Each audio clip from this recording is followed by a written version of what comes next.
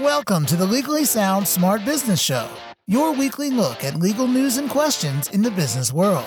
Here are your hosts, Nasser Pasha and Matt Staub. All right, welcome to our podcast where we cover business in the news and add our legal twist. My name is Nasser Pasha. And I'm Matt Staub. And we're covering, this story was built for us as if like they put it together. Matt's been messaging me all week, like we have to cover this because what it has to do with what pizza and Yelp, right? It's a nice combination, but there's other things too, right? GoFundMe. Yeah, there's a lot of things. I mean, even starting from the beginning, you know, I'm from Indiana. There you go.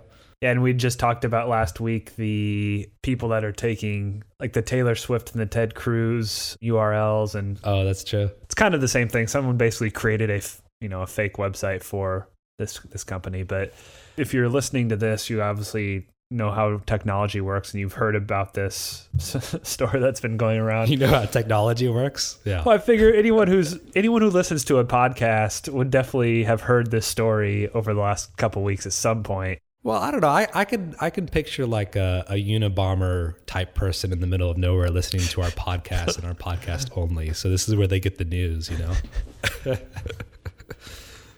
So the Religious Freedom Restoration Act, which isn't new in general, but at least new to, I guess this version is new to Indiana. You did a good job explaining the federal. Yeah. So yeah, this is not a new law to the country. It's a new, like you said, it's a new law to the state of Indiana. I think there's actually 18 or 19 other states that have almost the exact same law.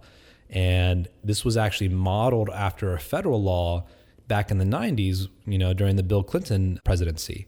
And so it is kind of strange from a legal perspective to see the reaction. I think even the governor felt the same way, that he felt taken back of the reaction that he's received, because what is the pop news story right now going on about this law is that people are using this law or interpreting this law, or this law was even passed to discriminate against homosexuals or based upon sexual orientation. And the actual language itself has nothing to do with that. And so the question is, what were the intentions behind this law? Was it to discriminate? Yeah, I mean, you're exactly right in that. And there's nothing in there. It's all about the exercise of religion. So it's, you know, reading the actual bill itself reminds me of the constitutional law class where you had to do all these tests on whether the burdens and outweigh the benefits, things like that. And yeah, that's essentially how this is worded. It's no one wants to, if you're really interested, you can read the actual bill itself, but it's just a test saying that the state or local government can't substantially burden a person's right to exercise of religion unless it's blah, blah, blah. I mean, I don't need to get into the whole thing, but it's nothing to do with sexuality at all. Yeah, it restates what the law is already regarding the application of religious freedoms.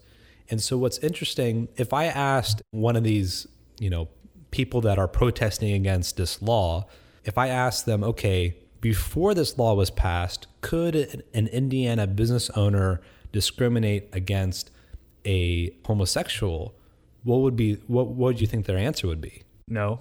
Yeah, of course it would be no, but the answer is that they can, and they can before the law and they can after. Now, I'm sure this is going to be a challenge, but the reality is that there is no federal protection for sexual orientation, but there is state protection on a state-by-state level. California is one of them, amongst many others. And I think the trend is such that it'll start extending to that. And even in Indiana, there are local city ordinances that have passed these protections. And so this interpretation by both spectrums, right? Both the people that are very discriminatory against sexual orientation and the opposite, I think they both have a very unclear understanding of what this law actually does and what was it intended for. I mean, to speak to the intentions, you can look at what the governor says. They said it's a reaction to this Affordable Care Act, this Hobby Lobby thing that we've covered in the past.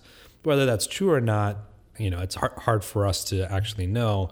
Whether it was intended to be an excuse for business owners to discriminate, I don't think so, because, like I said, they could do that in the first place before. So it didn't really affect that. Yeah, to me, you're right in that. And that's why, to me, it's timing and it's spin. So I think the timing of this was not great.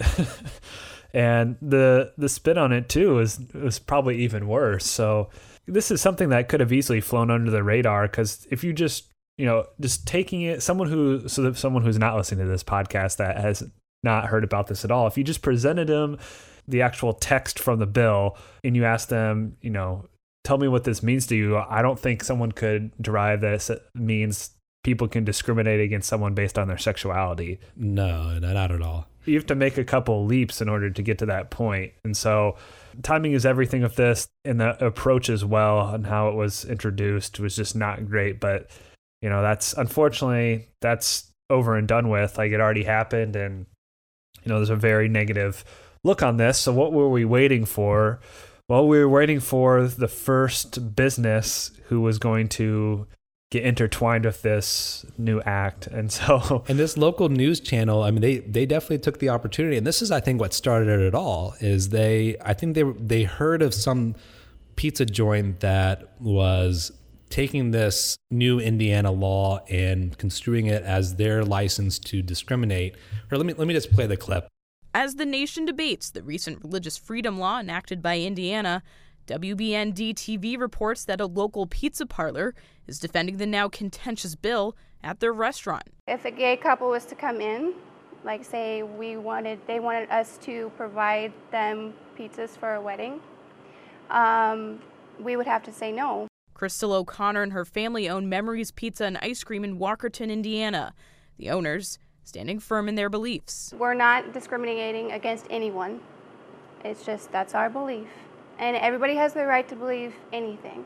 As many opponents around the country consider the bill discriminatory towards gays and lesbians, the O'Connors say the law protects businesses just like theirs. I do not think it is targeting gays. I don't think it's a discrimination. It's supposed to help people that have a religious belief. So that's a little bit of it. So we're about to get into the story of how Memories Pizza has had this huge backlash on Yelp, on the internet. Their sites have been hacked. They've had their trademark stolen, and they've had other Google places created right next to them, pointing to other directions. All these different things happen to them in response to this particular news piece. And this is the video that went viral and really brought this to the attention to the nation.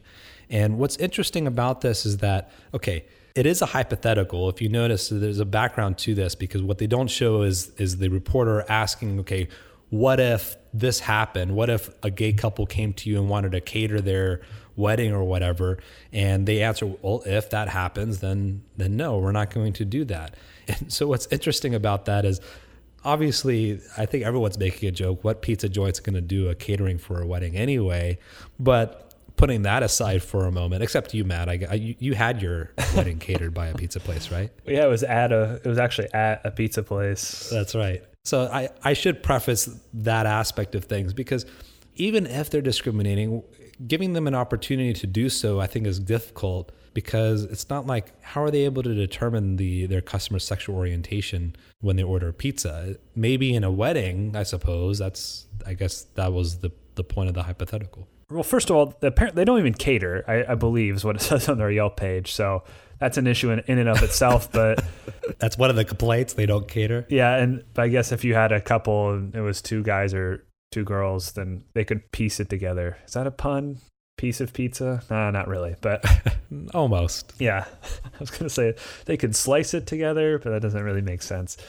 So yeah, I mean, that's the whole thing, is they didn't even do anything. It was a hypothetical situation. I wonder if the news channel was just going out trying to find businesses, because in this town of Walkerton, Indiana, which is a very small town, I believe a population just over 2,000, and there's not many restaurants there in general. Wait, their population is 2,000? I thought so. That's really small. Which goes to the ridiculousness of this Yelp page, right? Because obviously all these Yelpers didn't actually go to this pizza place. Okay, so Walkerton, the census in the year 2000, there was 2,274 people. So let's give them a little bit and say it's under 3,000. Okay. It's not many. First of all, I don't even know how those businesses even survive, because it's so few people there. But this is a small business that never would have been affected, but they happen to be the first business that really came out and said anything in regards to this act. And so they're going to get a lot of backlash, or at least you would think. And spoiler alert, I guess they did get a lot of backlash, and you kind of alluded to it. Their Yelp page has just been absolutely crushed. I believe they had 2 reviews prior to all this that were both positive, and now they have, at the time of recording right now, 328 reviews, only going up. I like how someone put a picture, I'm looking at this right now, just a picture of a pizza that was uploaded today. It looks like a good pizza too. I doubt that's actually even from there. I think that's just like a standard pizza photo.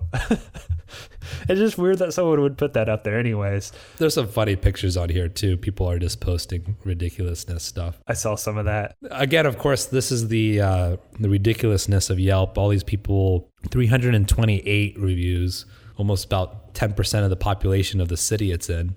And yeah, everything's 5. There's this interesting 3-star review, which it's a really long, it starts off by saying, disclaimer, I've never been to Memories, so gave them a 3, as if like, oh, okay, I'm going to review this place. And since I haven't been here, I'm instead of giving them a 5 or what, I'm just going to give them 3 stars. But again, this is the ridiculousness of Yelp. Why is this part of their so-called sophisticated algorithm to review a place? I mean, none of these reviews have actually been here. And how many did you say were on there before? 2. So it's one of a couple things. It's people leaving reviews on the extreme end, so either 1 star or 5 stars if they're pro or against the new law. But there's also the people that are leaving 3 stars. It seems like they're just coming here to promote their own beliefs on things. So like that's not the spot for Yelp. And that's one of the problems with Yelp. Like you said, it's none of this has anything to do with the actual pizza place, like the service or the food. There's another 377 reviews that are not even, that I guess have been kicked out of their algorithm. So, that's roughly 800 reviews from people in the last however many days. But we've barely gotten into this story and all the things that have happened over the last couple weeks. There's still a lot to cover. So I think we're going to cut this in 2 parts here. Our first ever 2-part episode of Legally Sound Smart Business. So, and let's save all the good parts like to the second part. So as if they just basically everyone just wasted their time listening to the first part because all the good stuff's in the second part. It's almost as if they just like read the prologue of is it called a prologue or an introduction to like a story or something, and they just stopped. Wasted your time.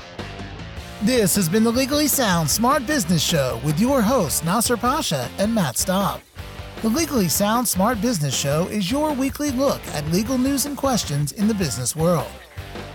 Legally Sound Smart Business is a podcast that is intended but not promised or guaranteed to be current, complete, or up to date, and should in no way be taken as an indication of future results. No attorney-client relationship is created by listening or submitting questions to the podcast. The podcast does not constitute legal advice, but rather is offered only for general informational and educational purposes. You should not act or rely on any information in the podcast without first seeking the advice of an attorney. The opinions expressed in the podcast reflect the views of those individuals and do not necessarily represent the views of any other individual or business.